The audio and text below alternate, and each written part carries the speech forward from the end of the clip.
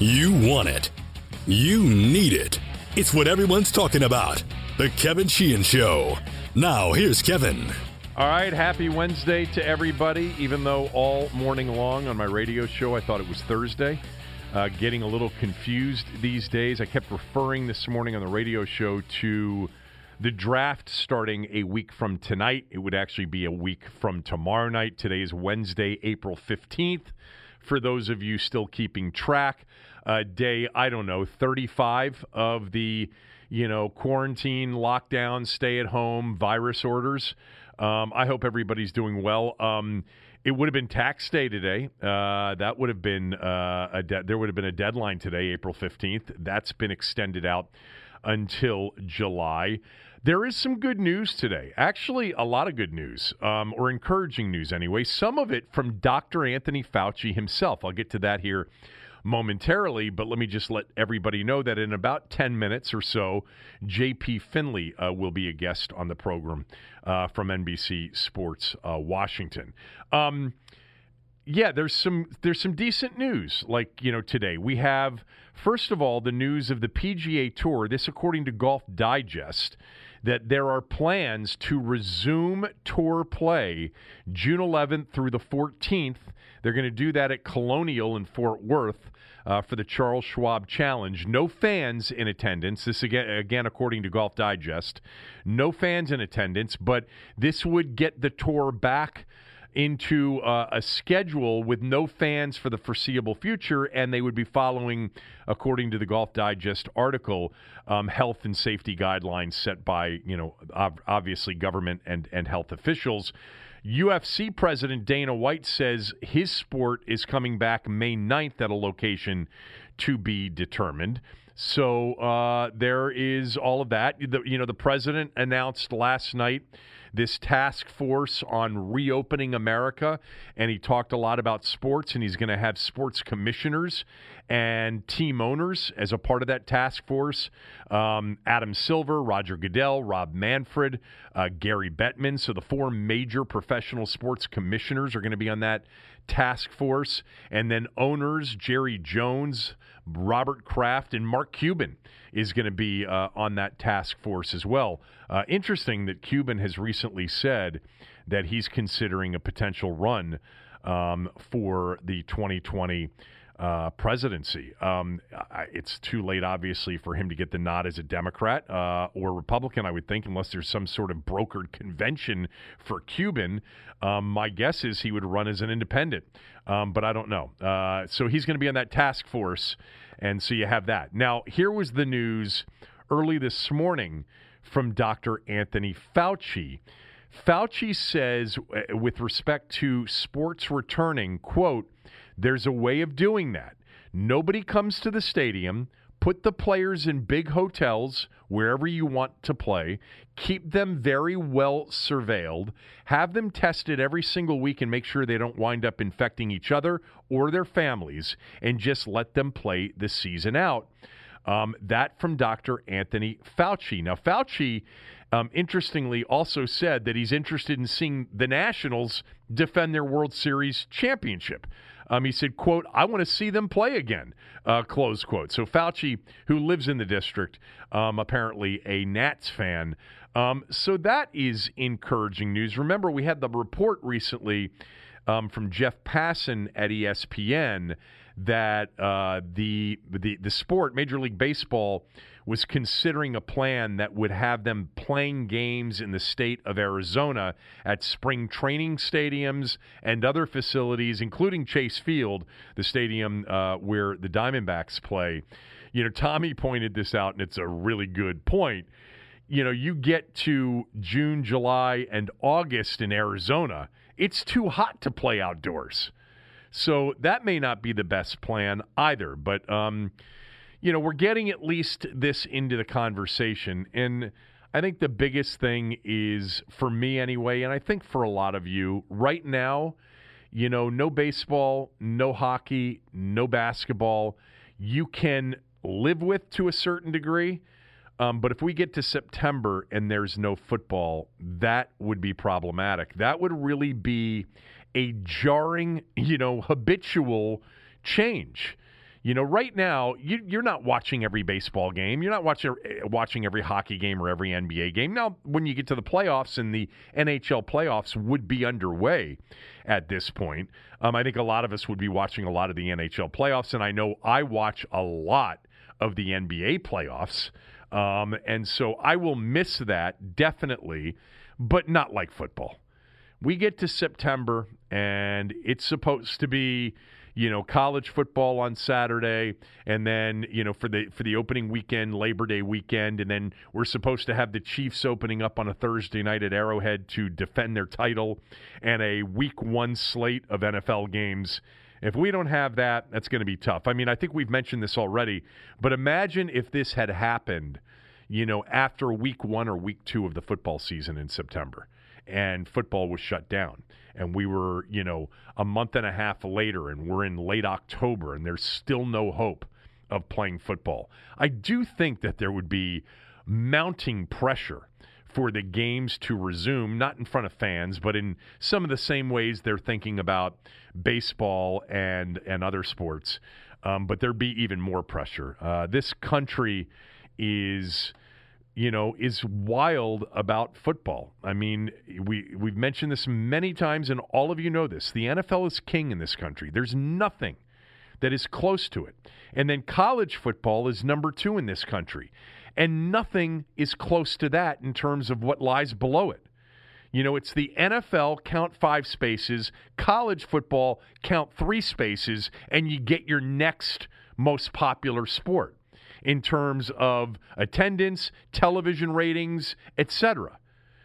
So it's part of the pop culture, phenomenon in this country. It is a big part of what we are as sports fans, is the fall into winter NFL college football rhythm.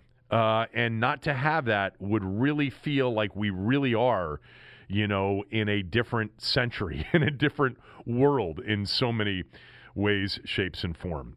Before we bring JP on, I wanted to just mention real quickly something. So last week, Ron Rivera talked about his relationship with Dan Snyder. And he said about Snyder that, Dan just wants to be, kept in the loop.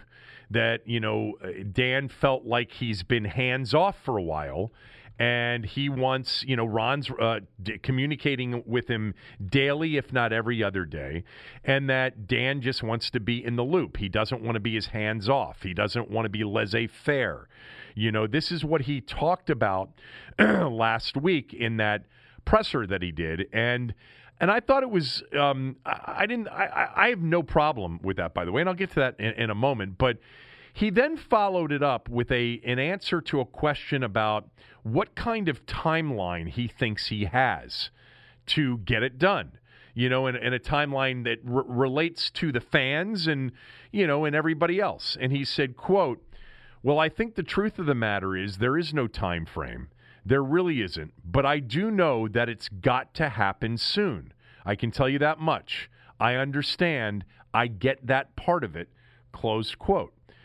So a couple of things to keep in mind. Number one, the fact that Dan Snyder wants to be more in the loop than maybe Bruce kept him, okay? I don't have a problem with that. I'm fine with Snyder getting daily updates. I am. I just want to know, and I don't know if we will know this, we'll just have to monitor it from afar. I just want to know that for 3 years minimum, that his involvement is as a totally supportive owner for anything that Ron Rivera decides when it comes to the football operation. 3 years minimum, hands off, no influence, no basically making a football call that does not match up with what the football people think. I want to know that Ron has final say. And that if there's a decision that's being debated among the football people, Ron's decision is the one they go with. 3 years. 3-year honeymoon period, hands off. By the way, not hands off in that I want Ron to keep him in the loop and for Dan to understand that, he's getting updates and he feels good that he's in the loop and he knows what's going on, maybe more than what Bruce did.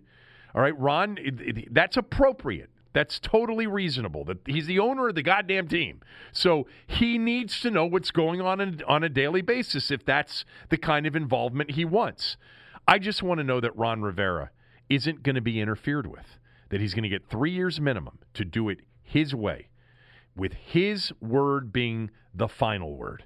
We're not going to know for sure, for a while if that's happening. You're naive if you think it's definitely going to happen for 6 months or a year and a half. You don't know any more than I do. Okay, he hired Mike Shanahan at a rock-bottom moment, the 2 years of Jim Zorn, and he brought in Bruce Allen too. And what happened in the first couple of months after Shanahan got there? They went out and traded for Donovan McNabb. Okay? Shanahan made it clear.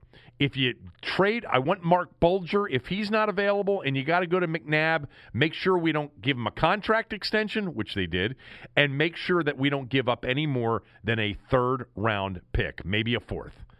And they traded a second and a fourth for McNabb. So don't think it can't happen. I don't think it will. I think Ron's going to get some time here. Coach-centric, culture change. Remember what Dan did in that introductory press conference? He threw Bruce under the bus. He basically blamed Bruce for everything that's happened. And remember, Bruce was essentially blaming Jay for everything that had happened. That's the problem with this organization over a long period of time. It's never their fault. It's never their fault. Hopefully, Dan has gotten so desperate, being in a stadium that's 4/5 empty for the last year and a half, and he is going to get updates, feel like he's in the loop, feel good about what's going on, but defer to Ron Rivera and the football people for 3 years minimum. And that's how much time I would give Ron Rivera on this thing. I think 3 years is fair. 3 years they should be in the playoffs or pretty damn close to having this thing headed, clearly in the right direction.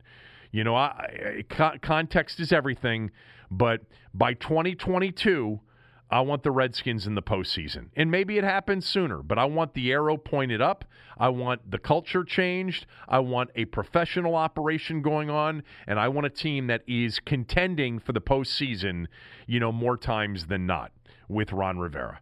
And I think 3 years is a fair sort of measuring time frame to get it to that. Again, if he doesn't make the playoffs in 2020 or 2021 or 2022, but in 2022 they were 10-6 and it was just a loaded NFC, but the arrows clearly pointed upwards, I'm going to feel good about it more likely than not. Look, Jay Gruden got, 5.5 years, but I'm just saying 3 years seems to be a fair time frame. Quick update, just to mention, my radio show now on the Team 980 and also 95.9 FM is on from 6 a.m. to 9 a.m. You can listen to it on the Team 980 app. I would encourage you to do that. Also on the team980.com and also through Alexa or Google Home at home. All right, just, yell out, Alexa, Team 980, 6 a.m. to 9 a.m.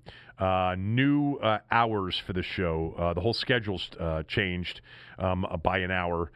Doc and Al follow me 9 to 12. Brian Mitchell and Scott Lynn from 12 to 3. And Zabe is now on 3 to 7. That last hour, if you missed the first hour, is a repeat of the first hour. JP Finley is our guest. Of course, JP with NBC Sports Washington, at JP Finley NBCS on Twitter. And, of course, you can listen to his Redskins Talk podcast as well. Thank God for free agency and the draft, because I don't know what any of us would be doing or talking about. We'd make it up, do our best to make it up. But before we get to some Redskins stuff, first of all, you are one of those people that I know that has very young kids, and I've said it a few times. I think you guys, other than the people who are not well and aren't healthy, I think you guys have the toughest chore, which is entertaining young kids sun up to sundown. How's it going in the Finley household?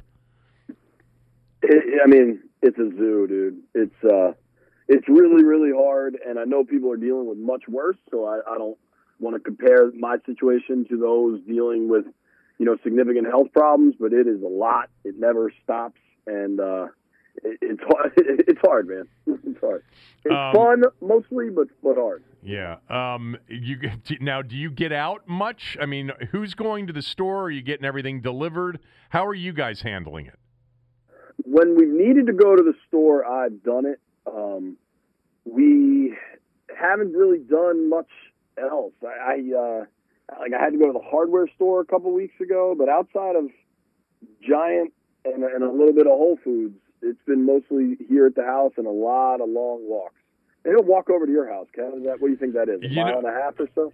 That's not even a mile and a half. I mean, you should. You know what? I'm out walking the dog, I swear to God, no less than twice a day. I mentioned yesterday or the day before, I've been trying to get 10 to 15,000 steps in a day minimum.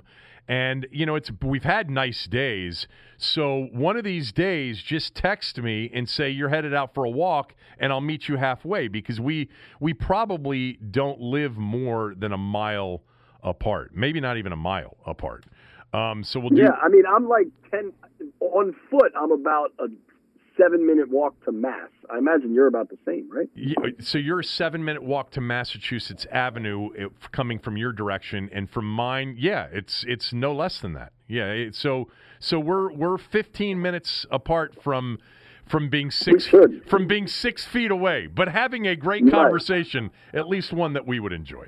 And alcohol. Alcohol's been a big part of my quarantine. So I was telling, I think I was telling Tommy yesterday, or maybe it was CJ the day before. Actually, today on the radio show, I thought it was Thursday. I'm getting mixed up with my days. But that one of the things that I have not done, except on Easter, I haven't had any alcohol. I've cut out alcohol, sodas, and I'm not eating after 7 p.m., and I've lost basically 15 pounds so far, trying to drop another 10 to 15 during this thing. I'm not a big, highly productive person when I have all this free time, but this is, for me, productive. And a lot of it is the walking, too, but if you cut sodas and alcohol, you don't need to lose weight. You're thin as a rail.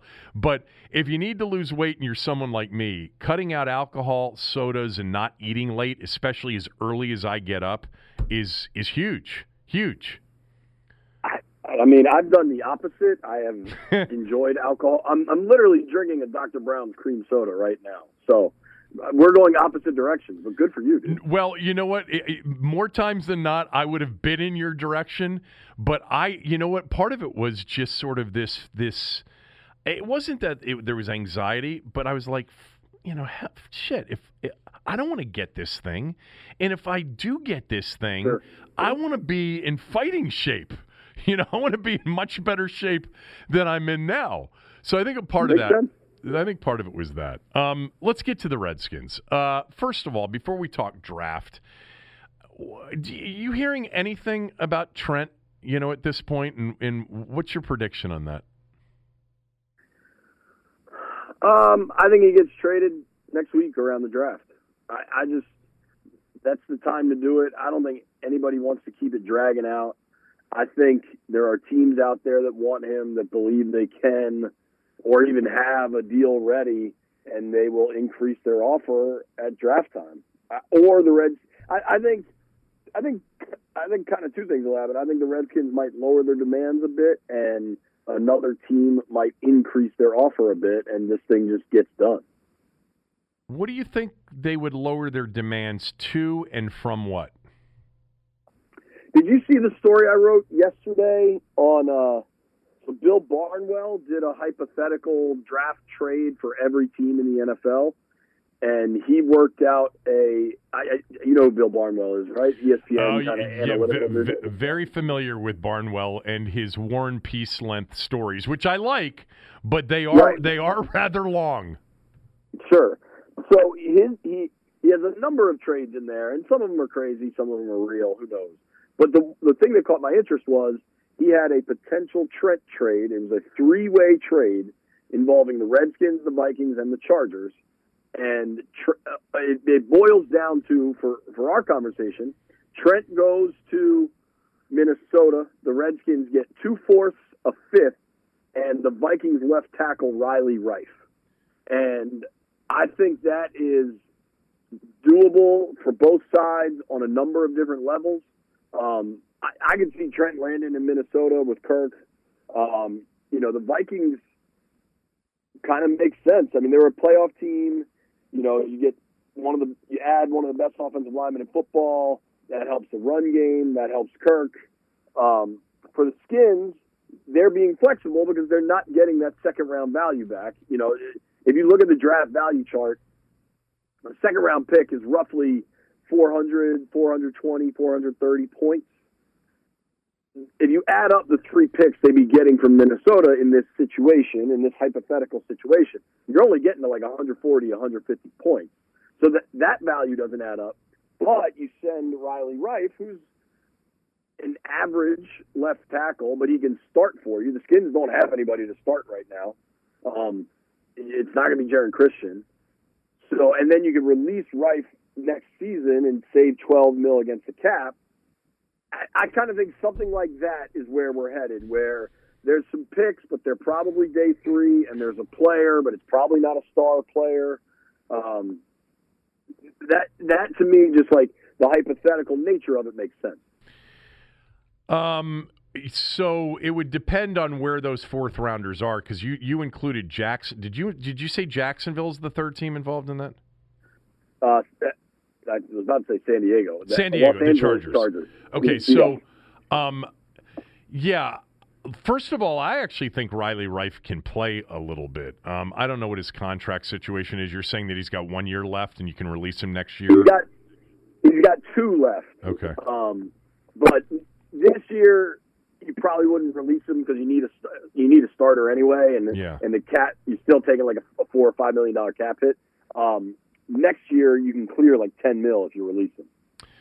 Yeah, so 2/4, a fifth in Riley Rife. I actually think I would consider that because Rife can actually play, and everybody's going to listen to this and say that I'm protecting Kirk Cousins here. Whatever. It's been a very sketchy offensive line for Minnesota the last couple of years. They drafted Garrett Bradbury, the center, last year. And in the first round, and he looks like the part. But they still have holes along that offensive line.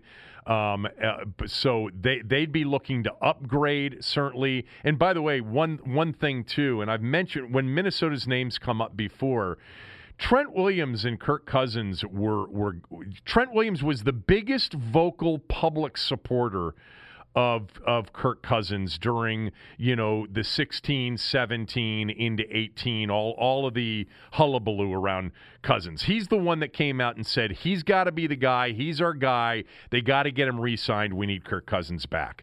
And I always found... beyond that, what I always remember, I'm sorry to interrupt you, Kevin. No. Do you remember there was a game where, it must have been a Sunday night or a Thursday night game or something, where the guys were mic'd up on the sideline, and Kirk kind of sold out to get a first down. Like he did like a head first dive, took a big shot to his shoulder, and there was a clip of Trent talking to him on the sideline after the game. Like, man, you got to protect yourself. Yeah. That's $100 million shoulder. You remember that? Like, yeah, that I do. Always stuck with me too in these. Yeah. In this, like around this conversation. I remember we had Trent on during a training camp thing in Richmond, and I asked him about Cousins and, what everybody thought. And he went on and on and on and beyond, like, sort of just the normal, typical throwaway stuff. And during that 17 season, he was the one publicly, and I think Morgan Moses did too. I think some of those offensive linemen really, really liked him. But in terms of your trade or the Barnwell trade, you'd be getting a starting left tackle in the NFL. Riley Rife is a starting left tackle. He's not at Trent's level, nowhere near it. And then you're picking up, 2/4 and a fifth. Part of it, like my first reaction to that is maybe it doesn't equal a second exactly, but it's not that far off. It's probably not that far off. So I tweeted this out, and so this is interesting. I tweeted out the proposed trade, just to Skins fans, and did a Twitter poll. 65% of Skins fans were into it. They said yes. And then Junior Gillette used to play for the Redskins, quote tweeted me and said, yes, you get a quality veteran tackle who started over 100 games and has done a solid job for Kirk on top of 2/4 and a fifth. This is a no-brainer. I do my best to stock up on picks in a rebuild year for DC. Yeah, I mean, it didn't. My first reaction is I think I would do that. You solve your left tackle problem. You've added, 2/4 to the two that you already have. Where those fourths would be, I don't know. And you're adding, you said, a fifth as well. So now you can potentially package those fourths and maybe a fifth to get up into the late second, or somewhere in that area. Although we just said, the player. Fourth round picks is real ammunition. I can tell you that, again, this is from Barnwell, right? So I don't want people attributing this to me. But the picks would be 112, 132, 151. Okay.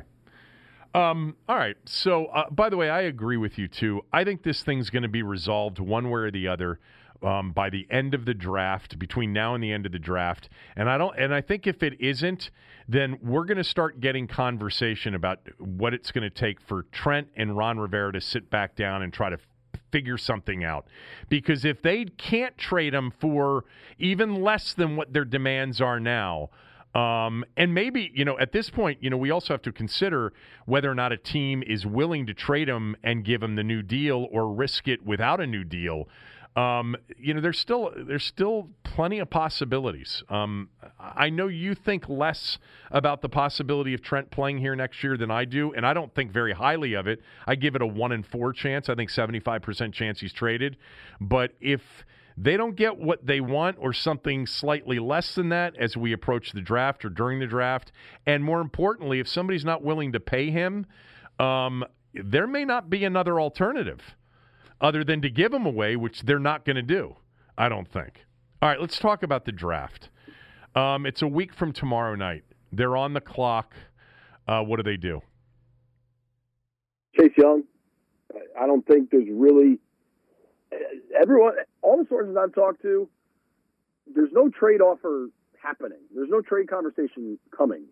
And what the Redskins would want, I don't think there's a team willing to offer it, because I don't think any team is that desperate for Tua. And I think coronavirus honestly had a decent chunk of why. If Tua was traveling around the country, going to different visits with different coaches and wowing them, and everybody got to hear when you hear scouts and people that know him talk about him, the reverence is almost unparalleled.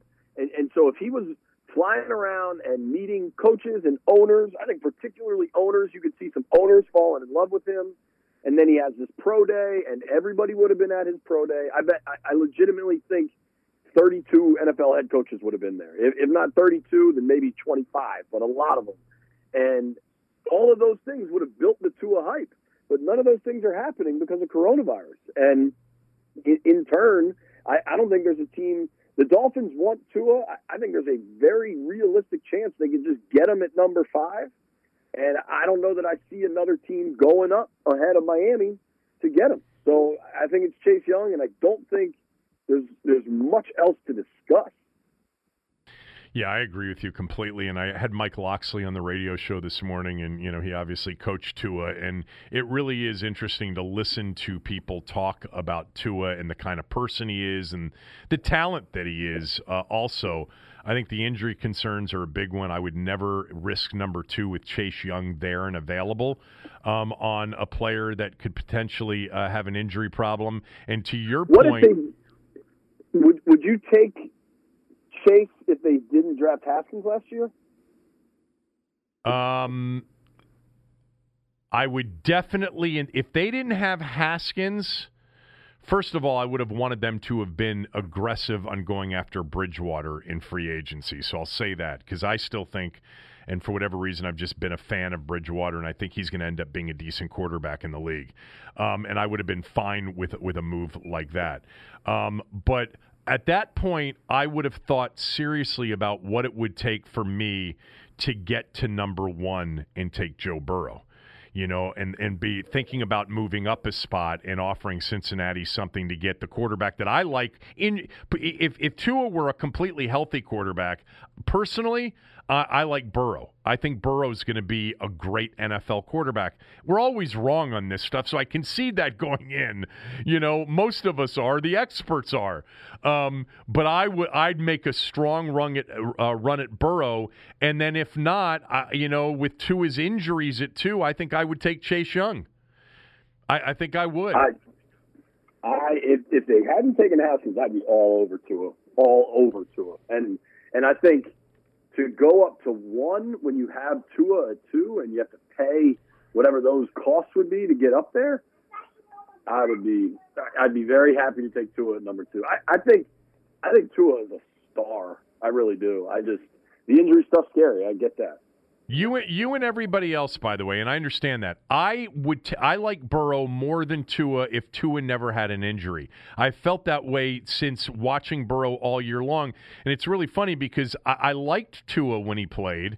I did, but watching Burrow blew me away this year. To me, he is an Aaron Rodgers, Russell Wilson type of talent. So I would rather. He was amazing this year. I would much rather give up part of my future to get the guy that I'm much more confident in than take a guy that I think is injury prone. So to answer your question, by the way, if Burrow fell to 2 in this draft with Haskins, I would take Burrow, which it's not going to happen.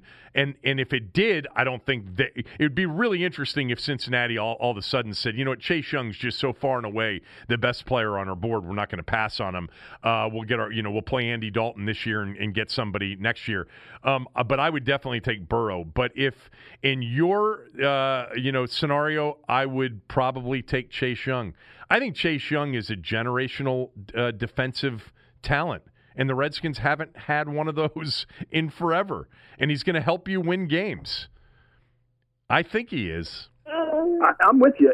I actually thought that last time you had Cooley on your podcast, I thought was really, really insightful on Chase Young. And just like, I combined what Cooley said with what Ron said during his last media availability about, you want the guy that's going to change your team. You can't just worry about more picks.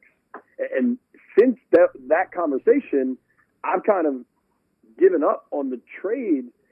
I think the only spot Ron would trade back to, I think he would go no further than 5. Because I think at 5 he can still get Isaiah Simmons or maybe even Jeff Okudah, who I know that team would love to get, who's a star also.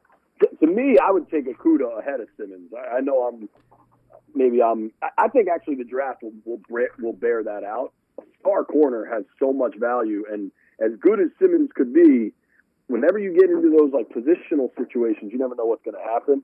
If it was, I don't think any of it's going to happen. You know what I mean? I think we're going to keep talking about it, and they're just going to take Chase Young. I don't know if I agree with you on Okudah and Simmons necessarily. I know what you're saying. I think these corners are so hit and miss. And when you have a front 7 player with that kind of versatility and that kind of athleticism and that kind of range and closing speed, I would take Simmons before Okudah. But I think your larger point about, the trade down possibility, it just isn't going to be there. I love before every draft, JP, you'll get this and I get this all the time. They need to trade back and acquire more picks. Well, yeah, but you have to have somebody that's willing to trade up. It's not like it's not just your decision. It's like free agency. I had a bunch of people tell me, "Oh, I thought you said they were going to be aggressive and they were going to get Cooper and Hooper and Kenyon Drake." And I said, "Well, they tried to get Amari Cooper. I think they would have tried to get Kenyon Drake had he not been transition tagged. And they made a somewhat of a run at Hooper, but it takes 2 to actually make a deal. And let's face it, in free agency, this franchise still right now today is not what you would call, an A destination. But on the draft thing, Miami, I've seen this now with Kuiper. I had Dane Brugler on the radio show this morning from The Athletic. He's got the same thing. The Dolphins may take Justin Herbert at 5. And if they've got no interest in trading up to get Tua because Herbert's their guy anyway, well, then you go to the Chargers, and then the Chargers don't really have enough dry powder to move up into that spot. They've got their first rounder, they got one second rounder. Now you're talking about future ones for them to have to get up there. So I just don't. I think your first point about this one is spot on. I don't think there's going to be an opportunity. I don't know that they're going to get an offer. Detroit might get some offers. If you get to 3 and the Chargers aren't sure what Miami will do, and they want Tua, who knows? But I don't know that the Redskins are going to get an offer. And by the way, would it come from the back of the pack? Jacksonville isn't that far the back of the pack, and they actually have, not only 9 overall, but they've got a second first rounder, and they've got a second rounder that's early, a third round. So they might be able to do it if they wanted to do it. But I think you're right. I don't think they're going to. too is a player that's grumpy and wants a contract. Yeah. And by the way, the Raiders, there's been speculation there. Yeah, and Ngakoue played at Maryland. There's that angle, which oddly the Skins have added a ton of local people this offseason. I think it's mostly just coincidence, but it's happened. Yeah. The Raiders, there's crazy talk about the Patriots. I just don't see any of it happening. Or I certainly don't see any of it happening at number 2. Now, let's say crazy things happen. The Dolphins take Herbert, and the Chargers decide, Tua's not our guy either. Isaiah Simmons slips to them. Who knows, right? And then all of a sudden, you can get Tua at 7. Then I think you can see the Raiders make a move, or the Pats, or some quarterback-needy team. I just don't think it happens at number 2. And I think with all the technical issues that could come up at this draft, because everybody's remote and nobody's in their war room and all that stuff. I think that stuff could be an issue too. I think that could reduce the amount of trades and kind of interactivity that we get used to. Yeah, I do too. I thought of another team from the back of the pack, and the only reason I thought of this was just Matt Patricia, Bill Belichick. The Patriots, I was looking at what they had last night. They've got 23 in the first round, then they've got 3 threes.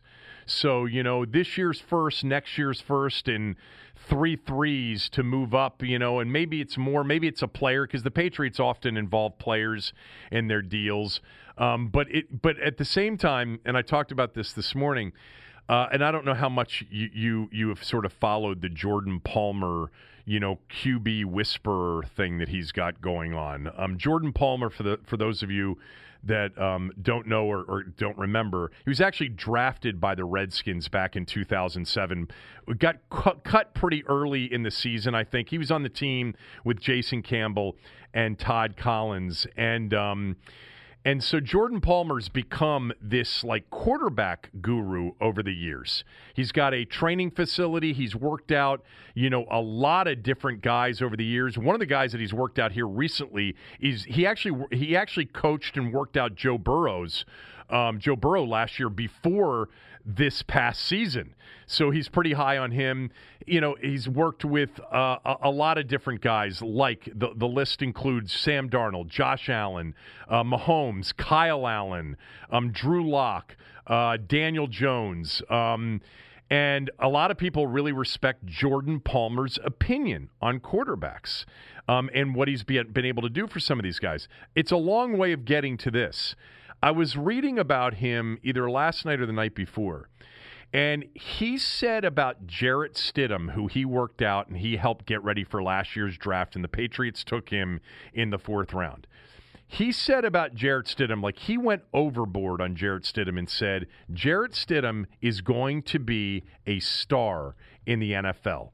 And I'm looking for the quote right now because it's not what he said about all of his guys. But he said, what?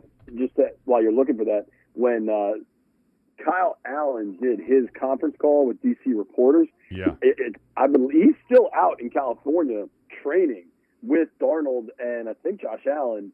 And the problem now is that they can't go to the gym or any of the fields they usually work out at.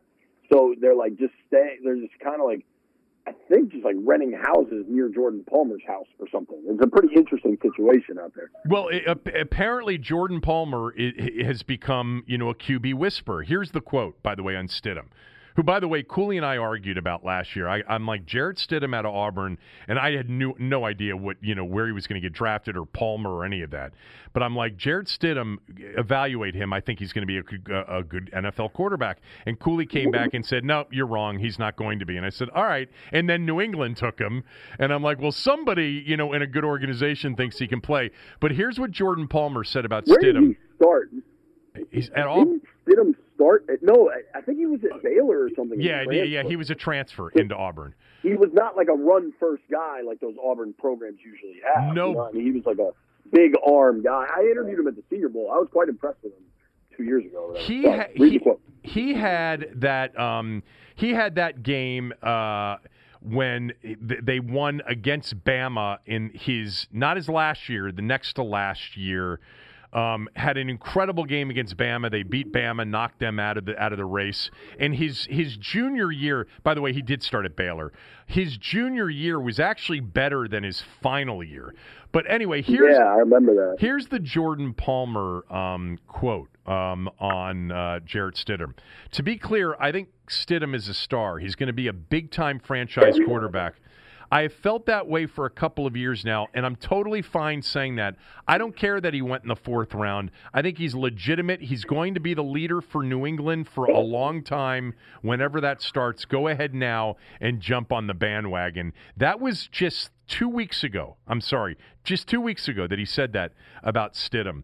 I think that's one of the reasons that maybe Belichick wasn't as gung-ho on really pushing for Brady to come back at 42 years old. I also think, doesn't it kind of make sense to you that Belichick would love to win 11 games with Jarrett Stidham? And just say, no doubt. The show goes on, you know what I mean? Definitely. And, I mean, didn't they go 11-5 with Matt Castle? They did. Brady blew out his knee? They did. Now, they don't have a ton of offensive talent, but they've got, I don't know. I don't ever bet against Bill Belichick. The problem is they've lost a lot of players on defense, too, on what was a really good defensive team. To me, it's crazy to think that New England could actually go out there and be a contender next year. But, if they do, it proves Belichick. Although, personally, my feeling about Brady is that it's going to work. It's going to work in a big way. And even if it doesn't, it's not like it's going to tarnish Brady's career. We'll realize, okay, he's 42 going on 43. It had to end, at some point. I actually think he's going to have a big year there next year. I think, to me, the Chiefs and the Ravens are so ahead of the pack as far as the AFC teams. I like the Bills to actually win the AFC East.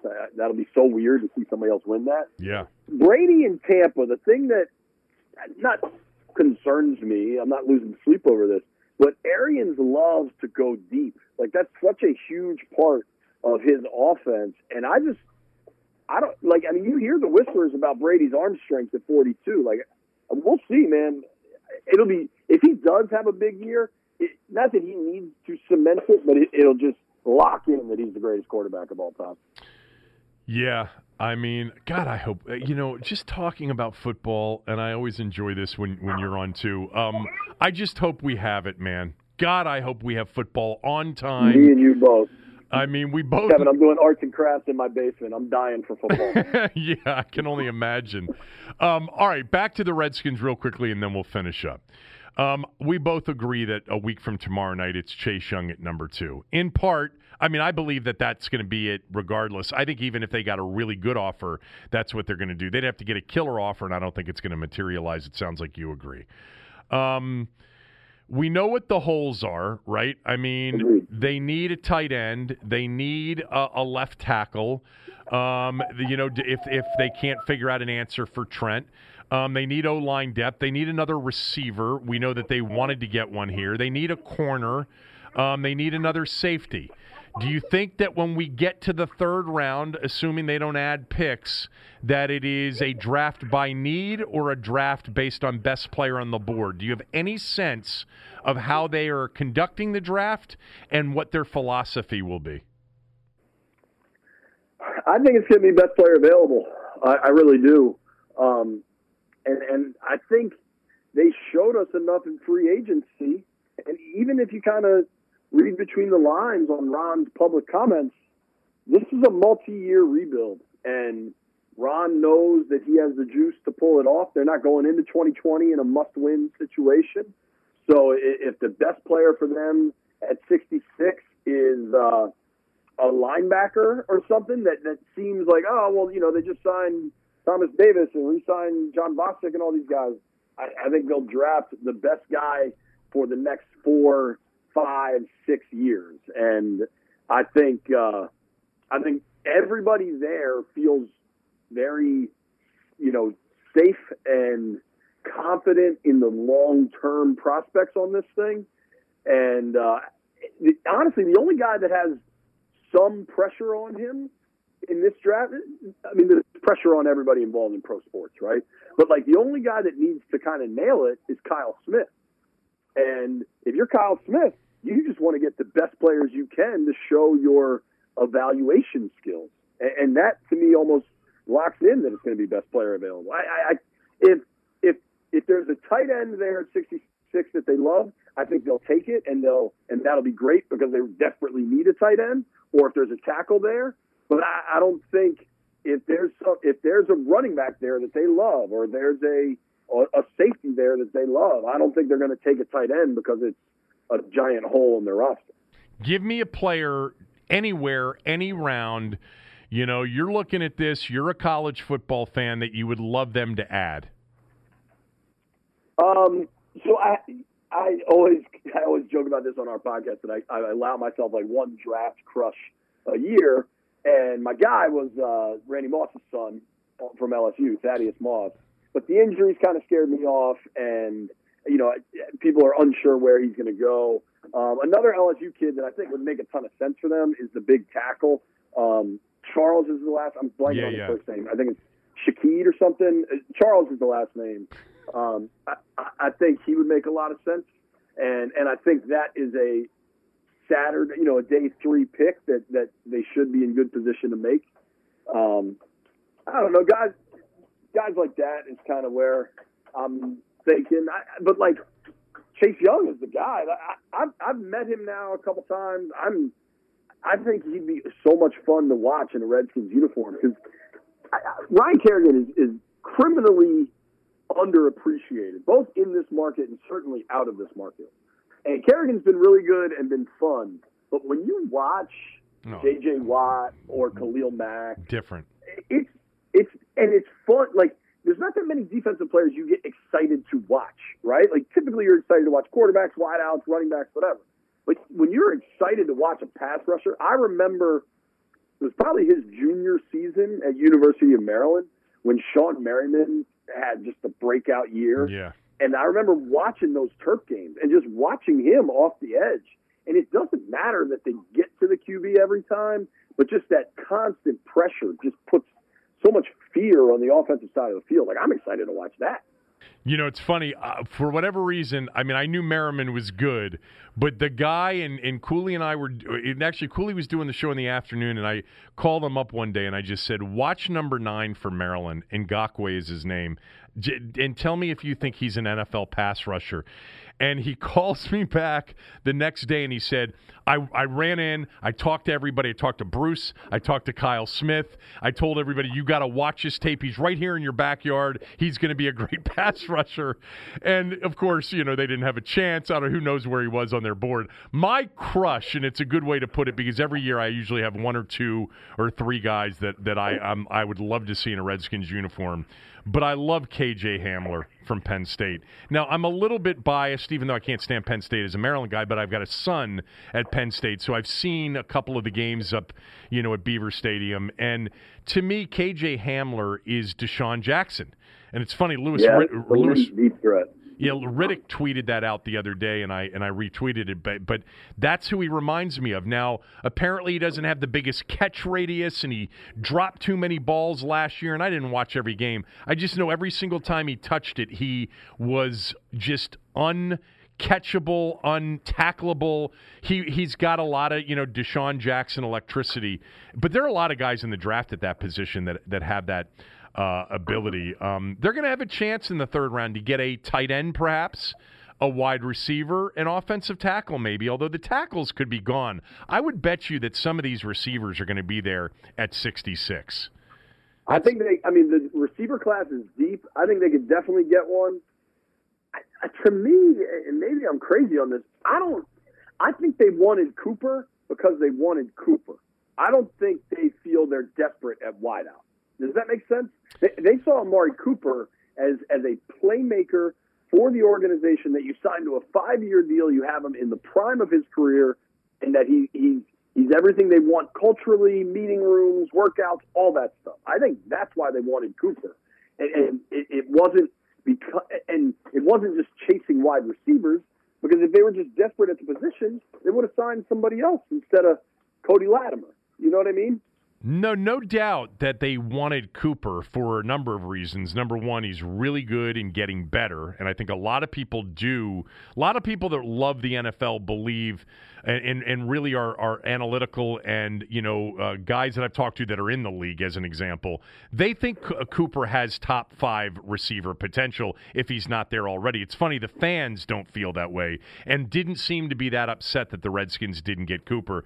I think the maturity, which was funny because Rex Ryan apparently torched him on ESPN. What was that? I have no idea. See that clip? Yeah, I have no idea why he would say that, because everybody seems to believe that he's a first-rate, non-diva, great teammate kind of player. So, but with that said, and beyond that, to call somebody a turd, I thought was so ridiculous, outrageous, ridiculous. But beyond that, I think they wanted to add another weapon or two for Dwayne. Which, by the way, leads me into this, and that was Urban Meyer's comments from the other day.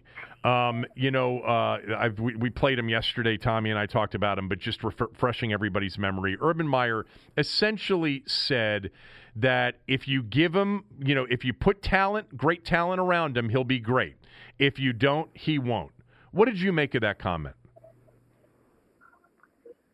It was interesting. I think most quarterbacks, you put great talent around them, it should be pretty good. But I think that was more about Urban not trying to put himself in an awkward position between Burrow and Haskins than it was necessarily saying Dwayne can only be good if there's really good players around him. Thank you, Dave. JP's in the arts and crafts room, and we love it. I'm sorry, man. I can't. By the way, you're not very good at art, are you? No, I'm awful. My wife does most of the crafting around here. But I think specific to Dwayne, he started to look, if you look at the last 2 games in the last 6 quarters, he started to look pretty good with the weapons he had. I think obviously they need more, and I think Urban pointing that out. But I don't know. I didn't hear it as like this indictment on Dwayne or indictment on the Redskins. I just thought it was like a little generic.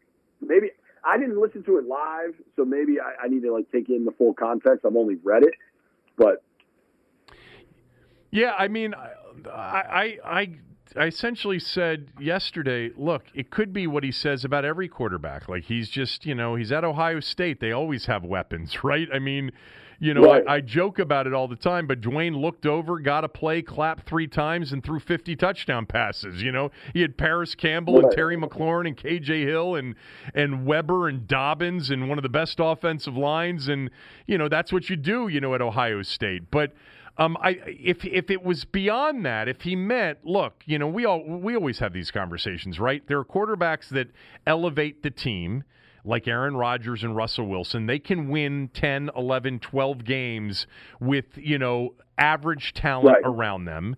And then there are the guys like, obviously Matt Ryan, Kirk Cousins, to a certain degree Drew Brees, although I think Drew Brees is a playmaker too.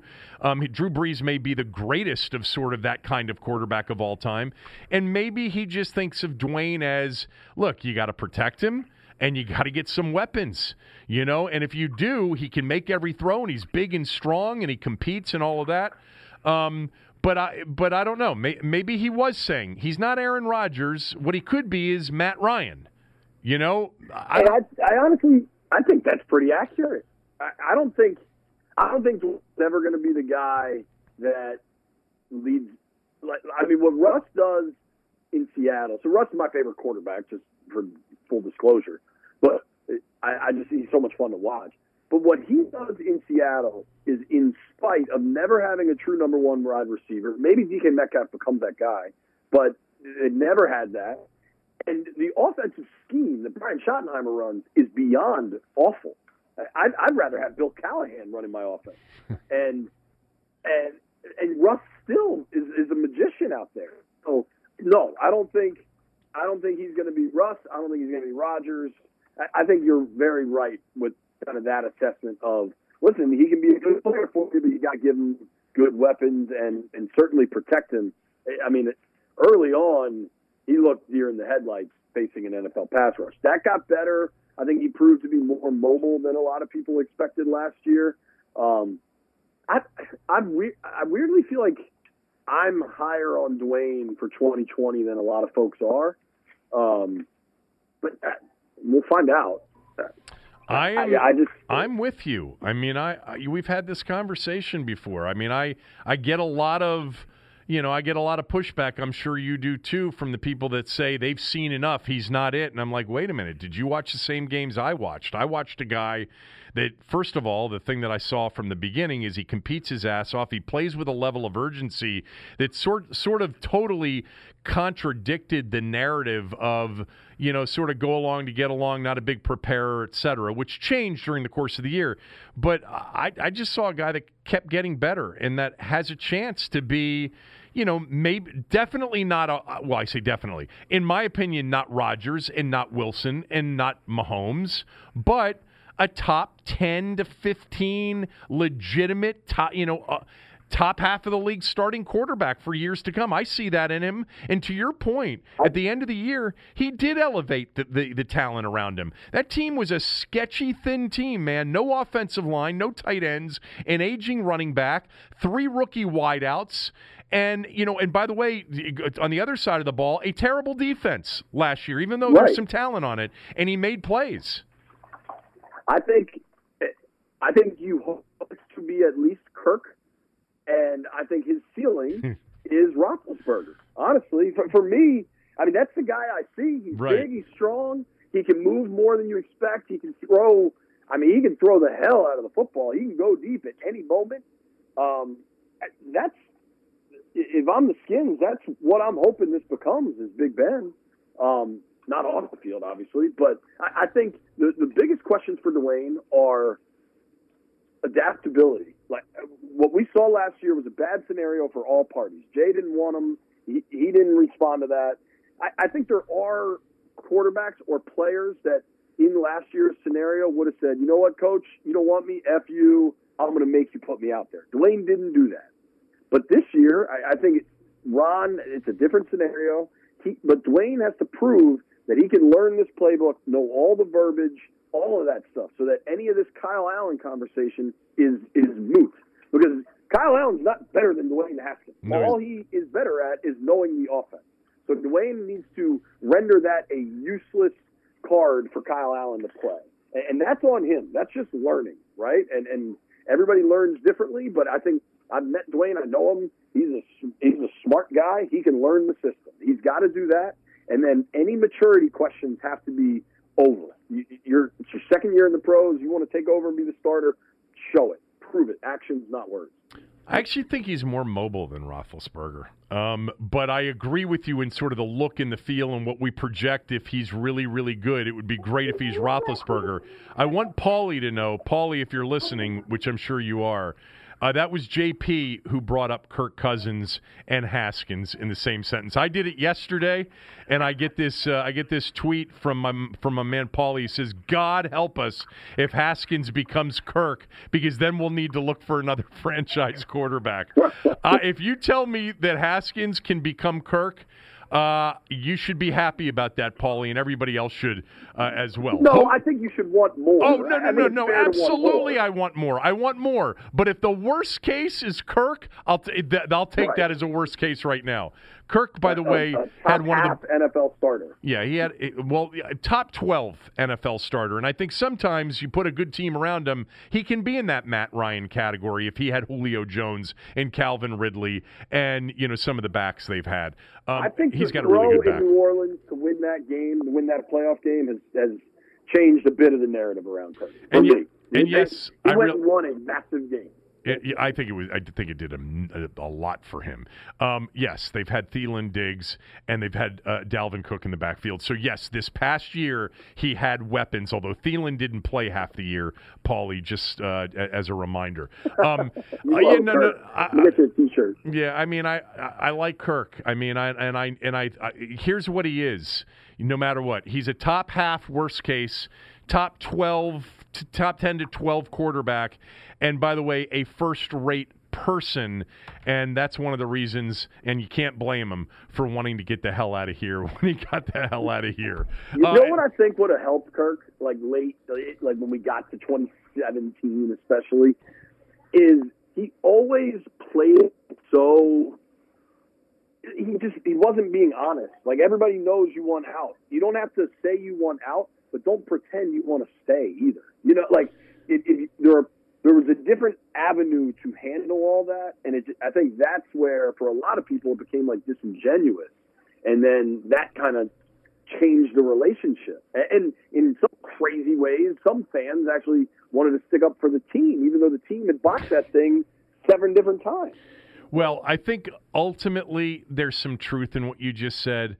But the bottom line is we really don't know because the team never made him a bona fide offer that he could actually turn down.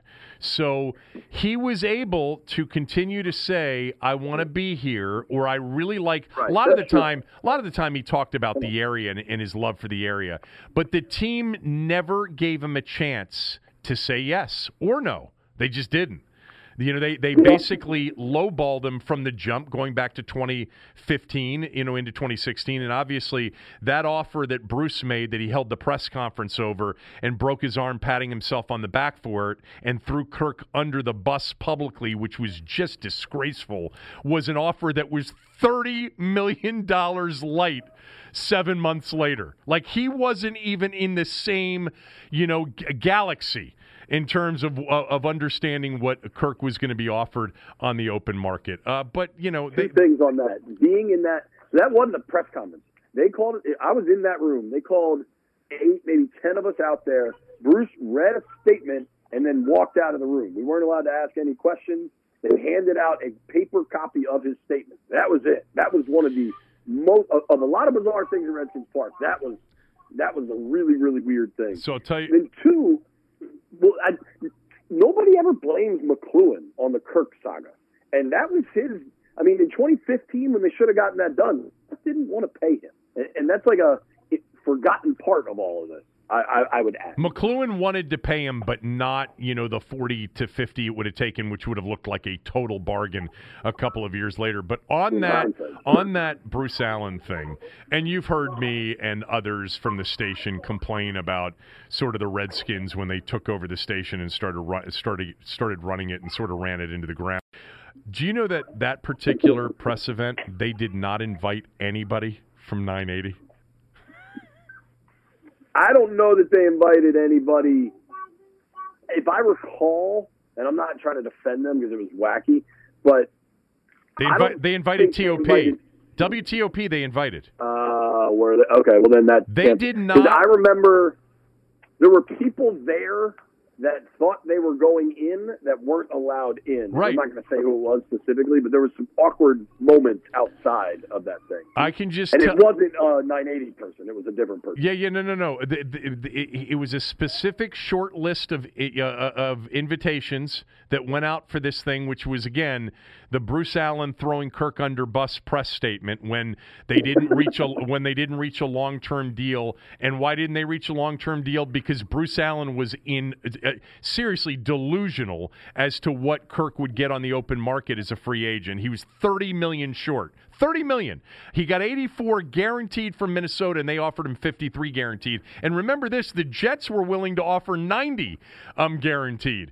But anyway, they put that event together, and we bitched and screamed. They wouldn't let anybody from our station come, and they invited somebody from TOP and the Post, and you got invited.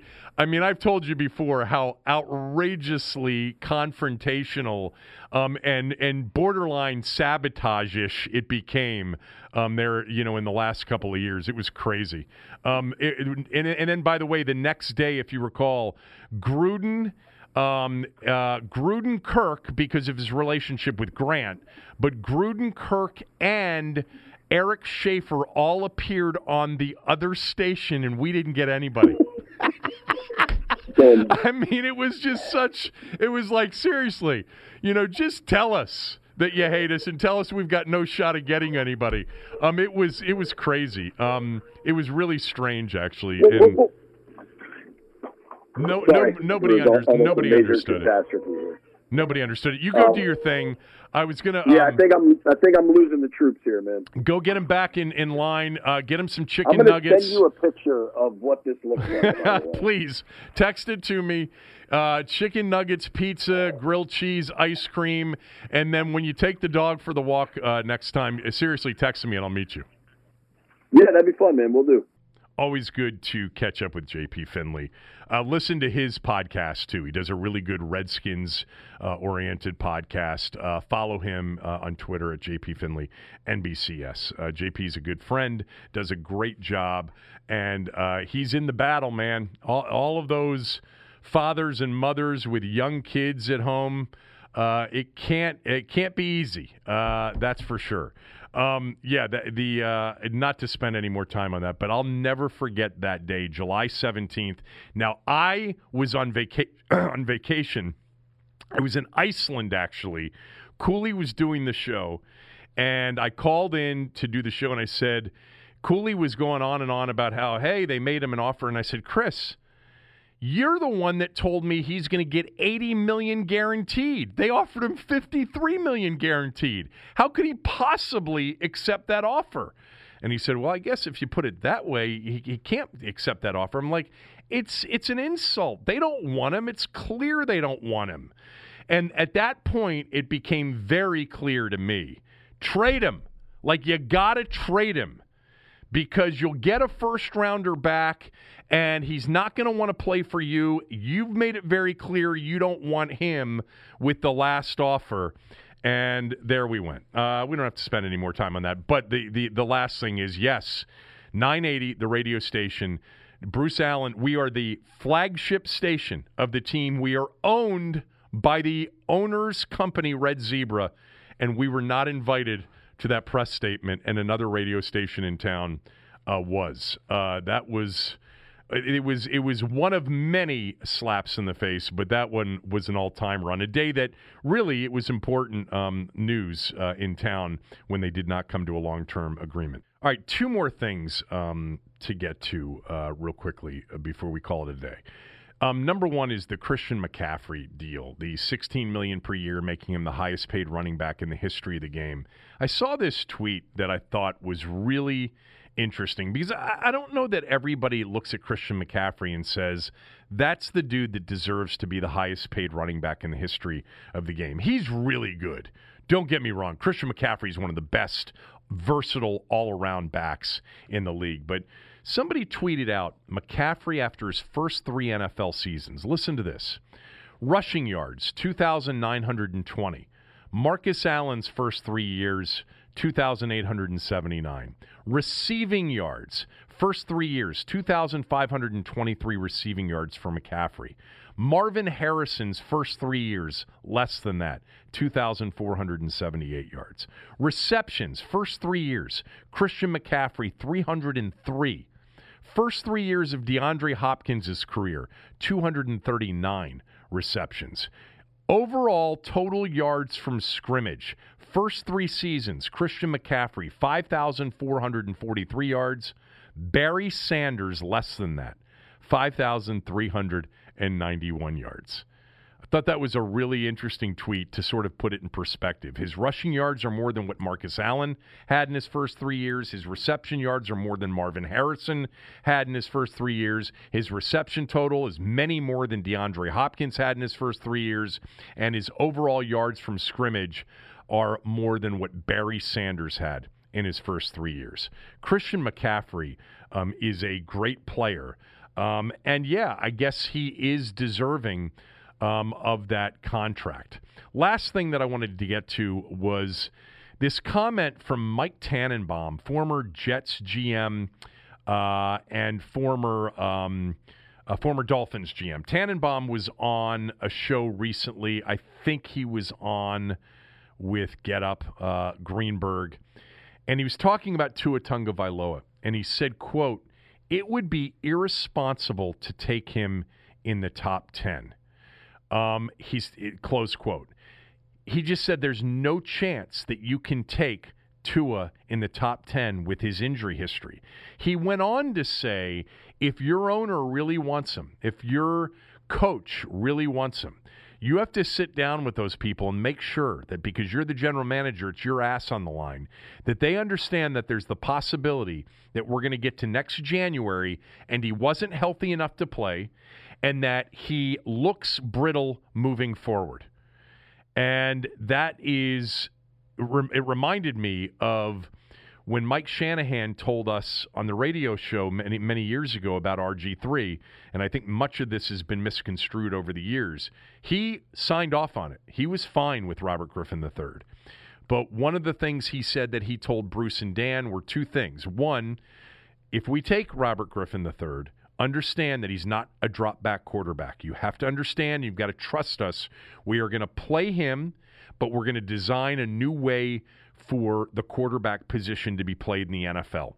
All right, so he's going to be a dual-threat quarterback until he learns how to become a drop-back passer, how to read defenses, and we're going to teach him that. He's going to get to that point, but not early on. So understand that. Number two is this kid's never faced adversity. And we don't know what will happen when he does. He has been coddled. He's had great success. He's been elevated. He's been given a lot of say-so. And the only time in the interviews with Robert Griffin III where Mike Shanahan, was a little bit sort of concerned is we showed him a game in which he didn't play well in. It was a game, I think he said Oklahoma State. And we showed him the tape, and he was there with his father, and he and his father were falling all over each other, throwing Art Briles under the bus, saying it was terrible play calling, terrible scheme, and didn't take the responsibility himself.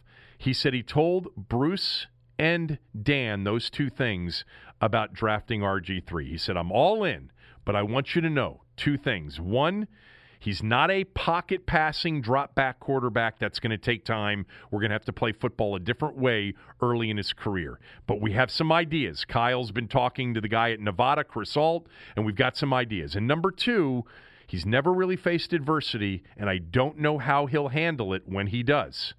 Those are the two concerns I have. Now, just let's make sure we're on the same page. Let's go get him. Now, if they hadn't been hit with that $36 million salary cap penalty that particular year, which happened the day before free agency started, if they had been notified of that salary cap penalty prior to the trade with the Rams to move up to number 2, they would have never made that trade, or at least that is the impression that Mike Shanahan had. But that salary cap penalty, courtesy of one John Mara, trying to really submarine the Redskins, was announced the day before free agency started. The Redskins had already made the trade with the Rams. But interesting from Tannenbaum to say he wouldn't take him in the top 10, and if his coaching staff and his ownership group insisted on it, he would have to sit down and be really clear that if it doesn't work out, this is a high-risk pick, that he, gave them ample and fair warning of it. By the way, a lot of people, Mike, I'm not a big Lombardi fan. Lombardi says, no, it's not just his hip, it's his ankle, it's his wrist. He broke his wrist the first day of spring ball one year. He's brittle. You can't deny it. That was Mike Lombardi, former NFL executive, on his podcast. Rex Ryan said about Tua Tagovailoa, this is what he said on ESPN. He said he hasn't had 3 surgeries. He's had 5 surgeries in his college career. And he said, do you pass on him? I'll tell you what, if I only have 1 first-round pick, he's too risky. He's going to be the guy that falls in this draft, I think. We have plenty of time to amend that. But I had Dane Brugler, draft analyst from The Athletic, on the show today. I had Mike Loxley on the show today. He, of course, loves Tua. I'd urge you to go listen to that interview with Loxley. It was really good. 2 interviews, actually, from the last 2 days on the radio show, and you can find them on the website at theteam980.com or on the app, the Team 980 app. I had Cole Kublik on the show yesterday. He's an SEC Network college football analyst and a draft analyst. He was excellent talking about the draft. If you're a Redskins fan, we did a lot of Redskins discussion about first round, about Chase Young, about potential trade downs, etc. I would urge you to go listen to that interview. And then Mike Loxley was great today, talking about Tua, talking about Chase Young. These are all guys he recruited. And in Tua's case, he coached. And again, you can find that on the Team 980 app and the team980.com. Helpful if you not only listen to this podcast, but if you go there and listen to some of the stuff that I've got on the radio show. Not going to be surprising if Tua drops a little bit in this draft. I mean, Kuiper's updated draft already has Justin Herbert going to Miami at 5, and then he's got Tua with the next pick. But many people starting to say that there's buzz around this injury thing, and a lot of people think that it's a high risk to take Tua in this draft, even though they all believe that he is talented, and many people believe he's more talented than Burrow. If I had my choice right now, both of them healthy, both of them with no injury concerns, I would still take Burrow. I would. But that's me. I like Tua. I like him a lot. I think he's got a chance to be really good. I actually believe Jalen Hurts is going to be a surprise QB out of this draft, and would not surprise me if he goes early in the second round to somebody with a quarterback need. All right, that's it for the day. Enjoy it. Back tomorrow with Tommy on Thursday, tomorrow, April 16th.